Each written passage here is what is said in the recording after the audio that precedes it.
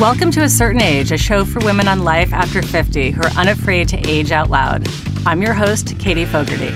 Did you know the average age for a woman to hit menopause is 51? Thank you, Google.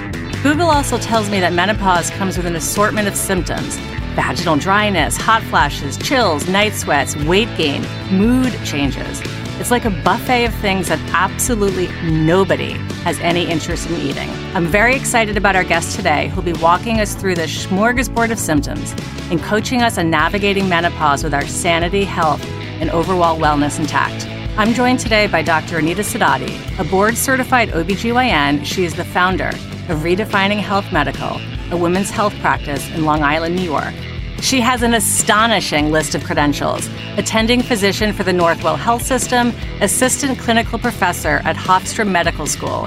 She's a Cornell Med School grad, former chief resident at North Shore University Hospital. She recently did a 2-year certification in integrative medicine, but perhaps her coolest career moment? She delivered J-Lo and Mark Anthony's twins, Emmy and Max. Welcome, Anita. Thank you, Katie. Happy to be here. Before we dive in and talk all things menopause, I want to start with a very quick story. I have known Anita for 11 or 12 years. We met on a tennis court, and we were both doing a Saturday morning clinic for working women. And another woman in town invited me to play tennis and suggested that we do doubles and each bring a friend. And I thought to myself, I don't have any friends who play tennis. And then I remembered Anita, and I asked her to join us. So the four of us wound up on a tennis court early one morning. And at the time, I had 3 kids, and my youngest was, well under 2 and still getting up in the middle of the night. And I was complaining to the women about how exhausted I was. And the other 2 women are all like, me too, me too. We were up with our kids in the middle of the night, and it's so hard being a mom with young babies. And we all turned to Anita, and she kind of shrugged and said, I'm a little tired too. I was up delivering 2 babies last night. And we all looked at her and were like, okay, fine, you win. And my first thought was like, I need to drink more coffee. And then my second thought was, who is this badass woman? I had no idea that she was an OBGYN. She was delivering babies. She was bounding around the tennis court, like kicking ass. She was so gorgeous and smart and interesting and dynamic. And I thought, I need this woman in my life. So we've been friends ever since, and I'm so thrilled that she is here joining me as my first guest on this podcast. My God, thank you, Katie. That's wonderful. I didn't know I was going to get such accolades this morning. I know, Anita, you're amazing.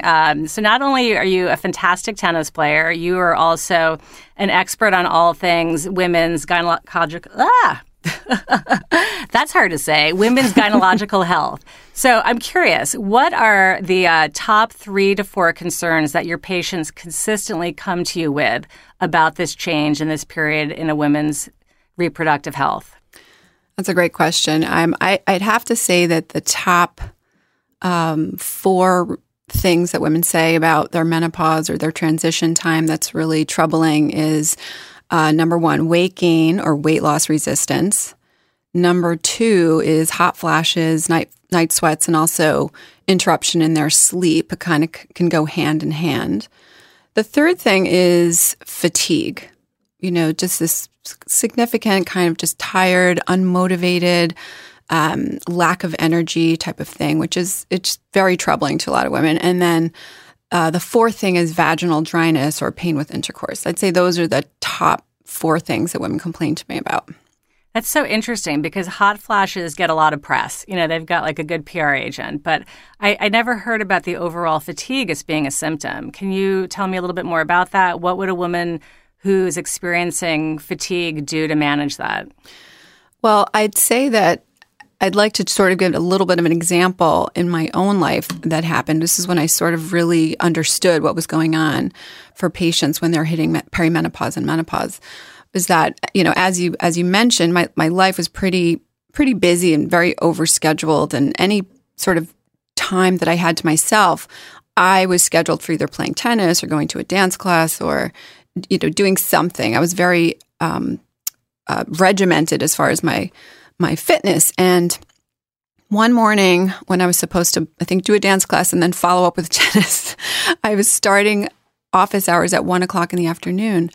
And I woke up that morning, I was like, I can't get out of bed. Like, what is this? I felt so exhausted. And I think the best word is depleted. I think that's a word that a lot of patients, it really resonated with me, what they were talking about, because that's exactly what I was feeling. I was like, I can't go to work. I can't do anything. It's this such severe level of fatigue and depletion and lack of motivation. It was almost like, oh my God, I need to kind of get away from my life. It's not a normal feeling. And it just so happened that afternoon I was going to, not that afternoon, that weekend I was going to a conference, and it was given by another OBGYN, and the topic was adrenal fatigue. And he started describing exactly what I was feeling and exactly what so many of my patients were feeling.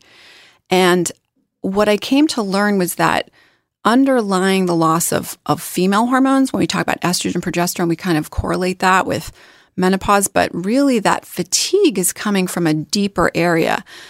This level of stress hormone imbalance actually underlies a lot of fatigue.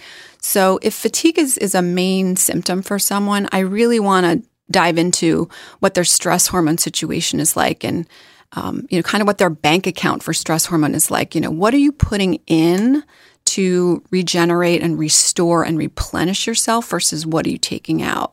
I love that idea of a bank account where you're making deposits. So what are some of the positive deposits you could be making into your bank to manage your energy? Yeah. So this is really kind of underlies, I think, most of the symptoms that we're going to talk about. But the big 4 pillars of health, I like to call them, are related to your sleep, your nutrition, your stress hormone balance, and your movement or your exercise. So we have to examine each of those things individually in order to figure out what's not right for what you're experiencing. And what should somebody be experiencing ideally? I mean, I think some of us think that menopause just happens and you have to maybe endure it. If you were trying to manage it and sort of thrive during this period of time, what would be sort of your optimal health and benefits? I think you're 100% correct that any of the symptoms that we're talking about for menopause, whether it's hot flashes, even vaginal dryness or fatigue, weight loss resistance, all of those things are better managed once we dial in what the appropriate lifestyle pillars are. So for nutrition, let's just start with that. I want to make sure that somebody is eating an anti-inflammatory diet. So what I mean by that is that you're really focused in on lots of different types of vegetables and fruits, healthy proteins, healthy oils, healthy fats. Like I think a big misconception is that fat is terrible for you, and it's actually so important. I mean, it really rebuilds all your cell membranes, and which impacts how your brain works and how your hormones stabilize. And so I want to make sure that patients are having a really well-rounded but very vegetable-dense kind of a diet. There's nothing better for menopause than to aim for like 7 to 10 servings of fruits and vegetables, and more vegetables than fruit, because we do want to be a little bit careful about our sugar. The second thing with diet is that the 2 most favorite things for us, which is caffeine and alcohol, are kind of the worst for menopause. I find that I know, shoot the messenger. But if anybody is having any type of a sleep disruption issue, or if you're having any anxiety or mood instability, then caffeine is really not your friend. Alcohol is another thing that will trigger hot flashes, especially wine. Sadly, wine is a huge trigger for hot flashes and night sweats. So I wanna look into really how much are women consuming, and I like to talk about it in terms of like over a week's time. How many glasses of alcohol are you having a week? Because the number is a lot worse than when you say per night. That makes so much sense, to take that kind of more global view of your week and what you're doing. You mentioned hot flashes a few times, and I joked earlier that they get great PR. I think climate change needs their PR agent. Everyone associates menopause with hot flashes. And I have to say that I'm 50. I went through menopause last year at 49. I didn't have any hot flashes. And I'm like, I am doing this right. This is like, what's going on? And you are. Go girl. But then I realized I was having these like toxic waves of like just rage. And I'm like, maybe this is the hot flash. So, but it wasn't happening in the middle of the night. It was happening when I was interacting with my husband or looking at the news, and I would just find myself, like almost like a toddler consumed with just rage. Yeah. It was weird. Yeah. Help me out. Yeah. So, it's so interesting how different things are going to affect each individual, differently. But I would say that mood instability is, we'll call it that. How's that? That sounds good. Mood instability, not toxic rage. Sounds like toxic rage. I love That's that. more accurate, though. Right. So let's go with that. Toxic rage is, to me, that it also speaks to an adrenal health imbalance, because what happens is that and it's actually more a depletion of your stress hormones. And I'm going to tell you right off the bat, like a third kid automatically puts you into an adrenal stress imbalance. Like there's just no way. But having a full career, having multiple children, juggling the kinds of things that contemporary women are juggling these days, trying to keep fit, trying to be on top of everything. It's a lot to handle. And again, we're withdrawing a little too much from our bank account. So what happens is that with adrenal stress, our main hormone that we want to rely on to maintain equilibrium, to keep inflammation down, to keep our sugar and insulin balanced, to keep our brain balanced, is cortisol. But unfortunately, when we are using up too much cortisol, when we're sort of using it all the time, we didn't get enough sleep. Maybe we're using up too much caffeine because caffeine triggers the release of cortisol. Maybe we've had some stressful situations, or maybe you've had an injury, a physical injury where, you need cortisol to heal that inflammatory response. There's a million, or food might not be great. The type of food you're eating may not be great for you. That's another thing that creates inflammation. So anything that creates stress or inflammation requires cortisol to step in. And the problem is that after time, your adrenal just stops listening. It's just like, it just stops listening. It's like a kid. It's like a little kid. Oh, yeah. And I like to say that, for people of our generation, remember the Charlie Brown, listening to the teacher, the wah, wah, wah, wah, wah, So that is what the adrenal does. It's like it's not listening anymore. It won't respond. But unfortunately, your body knows, well, we need to get some help with what's going on in our system right now. So guess what the batter up is? Like the second person on the bench is adrenaline. And that just doesn't feel so great. It's not that smooth ride that cortisol gives you. It's this really significant jolt. And so when you have an adrenaline rush as opposed to a cortisol lift, it's anxiety producing, it's anger producing, it's hot flash producing, it's night sweat producing. It has just a lot of negative consequences. It gets the job done, but it's not painless. You definitely feel it. I like the idea of a cortisol lift, something that's supporting you and helping you. So sleep is one of the things that can help reset cortisol. Is that correct? Oh my God, absolutely. And I think that sleep deficits are probably the number one cause of adrenal hormone disruption. And this day and age, nobody's really getting restorative sleep. So, to begin with, the most restorative sleep happens between 10 p.m. and 2 a.m. That's when your adrenal heals. That's when your brain heals. That's when you get the best quality sleep. And, rarely are people going to bed at 10 o'clock. So let's start with that. Secondly, you need to get 8 hours of sleep. So a lot of people think they can operate well on 6 hours of sleep. I'm going to tell you right now that genetically, less than 5% of the population is wired to be able to function optimally on 6 hours of sleep. So 8 hours is really what we're aiming for. And for some people, it may be even more, maybe 9. So you want the quantity to be okay, and you want the quality to be okay. And the quality of sleep is super, super important. Are you getting into deep sleep? Are you getting into restorative sleep? So the non-REM sleep tends to be what we toss aside when we shorten our sleep at night. And so trying to get 8 hours ensures that non-REM restorative sleep is being fulfilled as far as our sleep criteria. We also are just so wired at night. The blue light screens from our iPad or the TV or computers, iPhones, that blue light kills your melatonin. And everybody knows melatonin is important for onset of sleep. It really helps trigger sleep.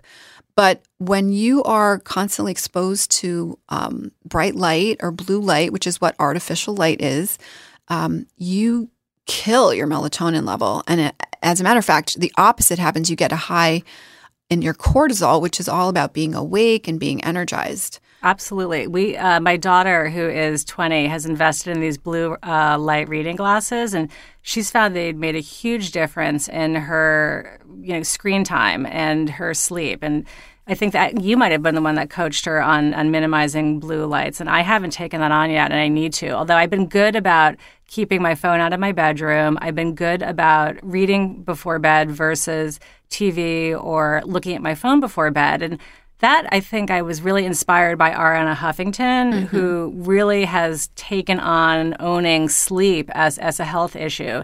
And I think she really has elevated people's understanding that sleep is such a critical tool for health, wellness, even business success. She talks about how her businesses are doing better now that she's getting those 8 hours of sleep. One of the things that I think doesn't get a lot of press sometimes when we talk about menopause is libido and sex and like the physical changes in your body.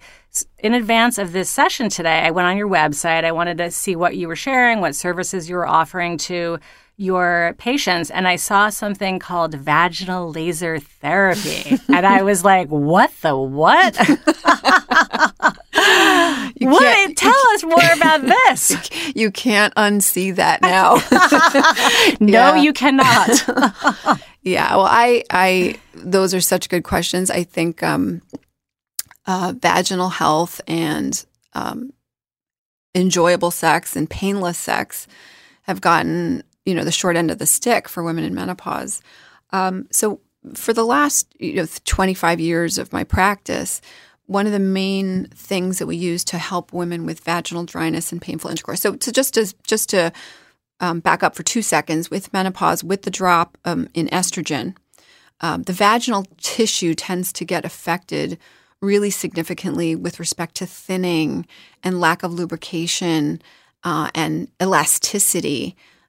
There's also a big drop in blood flow, which, as you know, is important for achieving orgasm or having a quality orgasm. You want good blood flow. All of those things go down when you lose estrogen. So for some women, it doesn't always have to happen. And I'm not 100% clear as to why some women have such problems with it and some people don't. I think it does have to do with their just general level of health and adrenal health, because your adrenals do continue to make some level of female hormones even after menopause. So if you have an intact adrenal, that's helpful.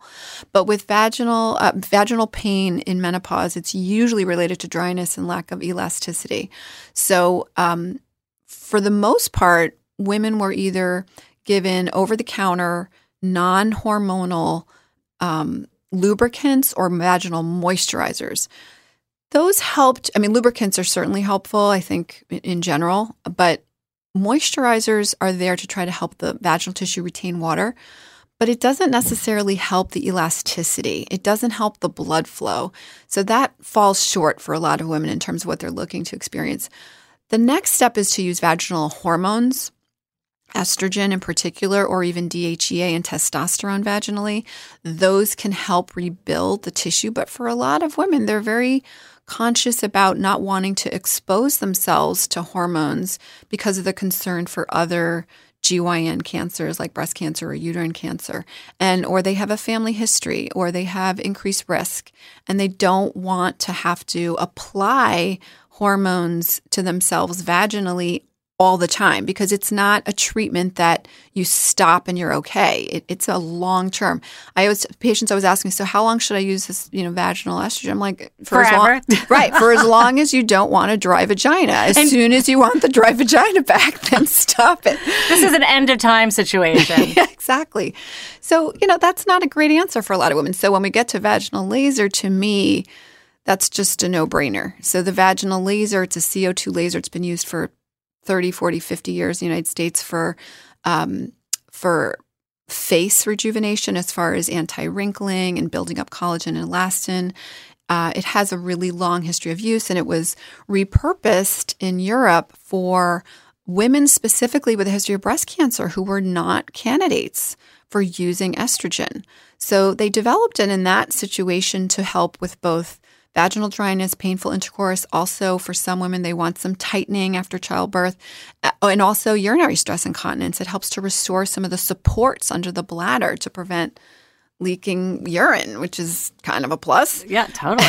That sounds... And it's a treatment that you have to do it 3 times, and then you're good for the year. Restores the collagen and elastin. You don't have to be sticking stuff, in your vagina every night in order to keep the health. And then you do it once a year. It's game changer. And it works, I think, more effectively, honestly, because you're not dependent on having to do something every night or a few times a week. It's like one and done. You get treated, you're good for the year, once a year, get your maintenance, just like your New York State car inspection, just go in. That makes so much sense. Rotate the tires. Right. We're over 50. There's a limit to how many things we can remember to do. Exactly. Exactly. I remember a couple years ago, back when 50 Shades of Grey was super hot, that you had said you were recommending it to patients who were struggling with libido. Do you have any other sort of tips or tricks like that? It's like somewhere between vaginal laser therapy and in that book. Are there other small tidbits that you can share? So, yeah, libido is super complicated because for women, there's a great saying that a friend of mine who's a compounding pharmacist said.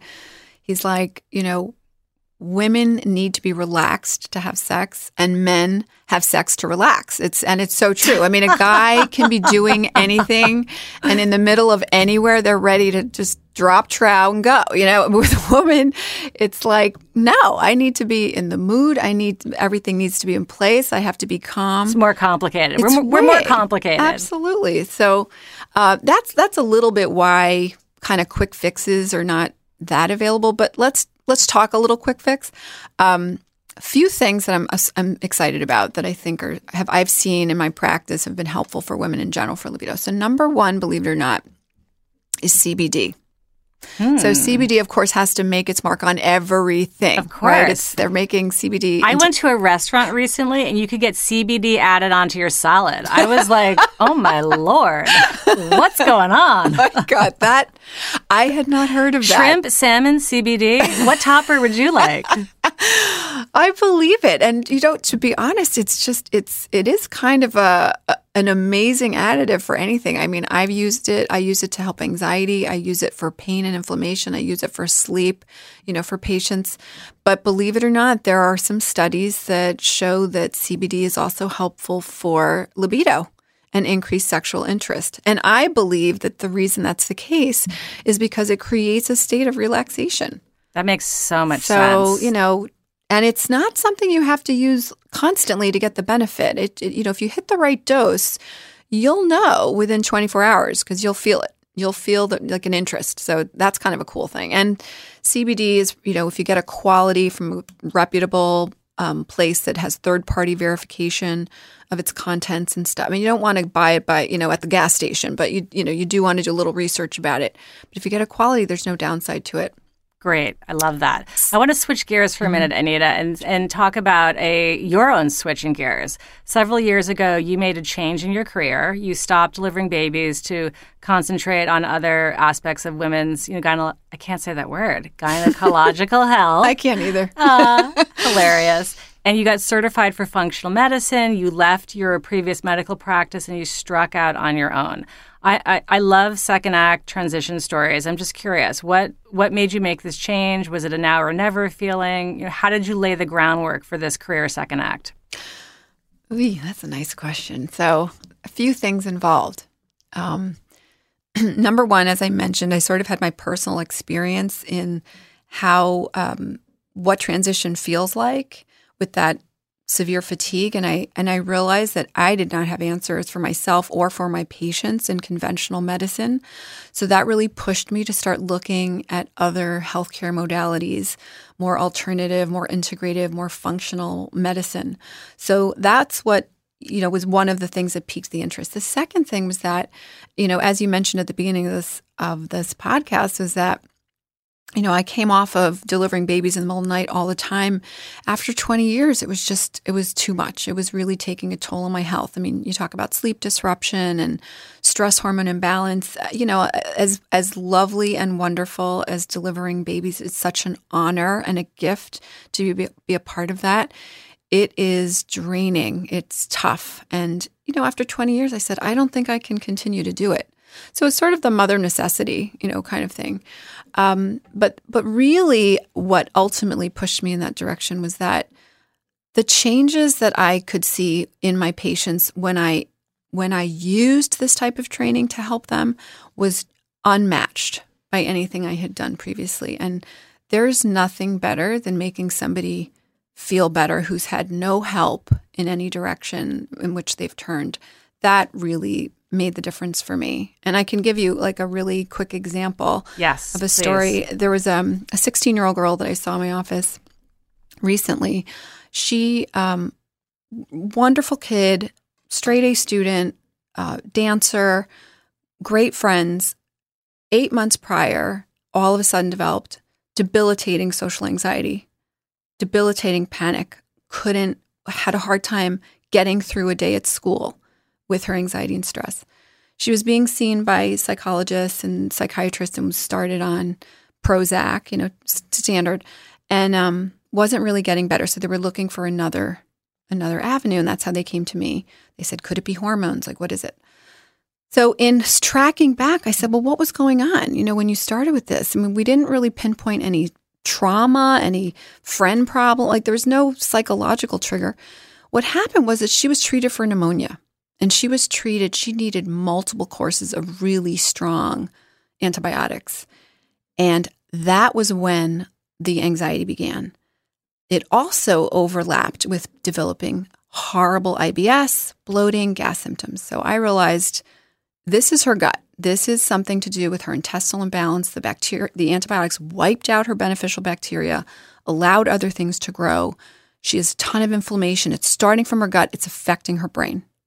So that's how I started treating her. And despite COVID, she's done a complete 180 in terms of her health. The anxiety's lifted. She's able to hang out with her friends. She's able to go to a store, which was so scary for her.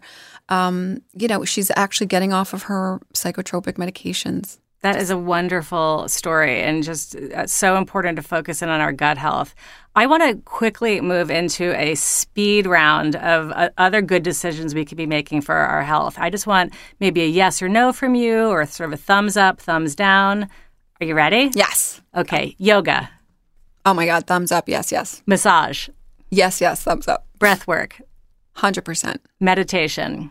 100%. Pelvic floor exercises. Excellent. Adaptogens. Love it. McDonald's. No. I had to throw in, a curveball. Intermittent fasting. Amazing. Primal screaming. Don't know about that one. Vaginal steaming? No, that'd be a no. Sorry, Goop. Yeah. Okay, wine. Mine is a question mark. In moderation, which is different for different people, and if it doesn't create anxiety and you don't have sleep issues. Got it. And my very last one, forest bathing. I'll tell you that there are two things with that. One, being out in nature, amazing. Resets the adrenal, 100%. Bathing, it depends on what you're bathing in. So TBD. Anita, you have shared so many wonderful tips and tools with us during this session. What's one product or resource you want to make sure our listeners know about before we wrap up? So given that sleep is such an important topic for us today, a gadget that I think might be helpful for people is something called the Chili Pad. It's a blanket. It's a weighted blanket that actually can cool you to the desired temperature. So really one important thing for sleep is sleeping in cooler temperatures, something like 68 degrees ideally. That may not be great for your partner. So if you have your own blanket, your own setup, you can actually help reduce the temperature for yourself, and it really leads to deeper, better sleep, especially if you have hot flashes and night sweats. That sounds so divine. Anita, how can our listeners keep following all your health tips and learn more about your work? You can hit me up on my website, drsadati.com, drsadati.com. I also have a Facebook page, Redefining Health Medical, as well as an Instagram, Dr. Sadati. Thank you, Anita. This wraps A Certain Age, a show for women over 50 who are aging without apology. Thanks for listening. And if you enjoyed the show and you have amazing women in your life, and I know that you do because you did not make it to 50 without fabulous female friends, please spread the word. You can also help us grow by heading to iTunes to subscribe, rate, and leave a review, and visit us at www.acertainagepod.com for show notes and bonus content. Do you have a story of reinvention after 50? We'd love a chance to feature it. Head to acertainagepod.com to share your 1-minute story with our listeners. Special thanks to Michael Mancini Music, who composed and produced our theme song. See you next time, and until then, age boldly, beauties.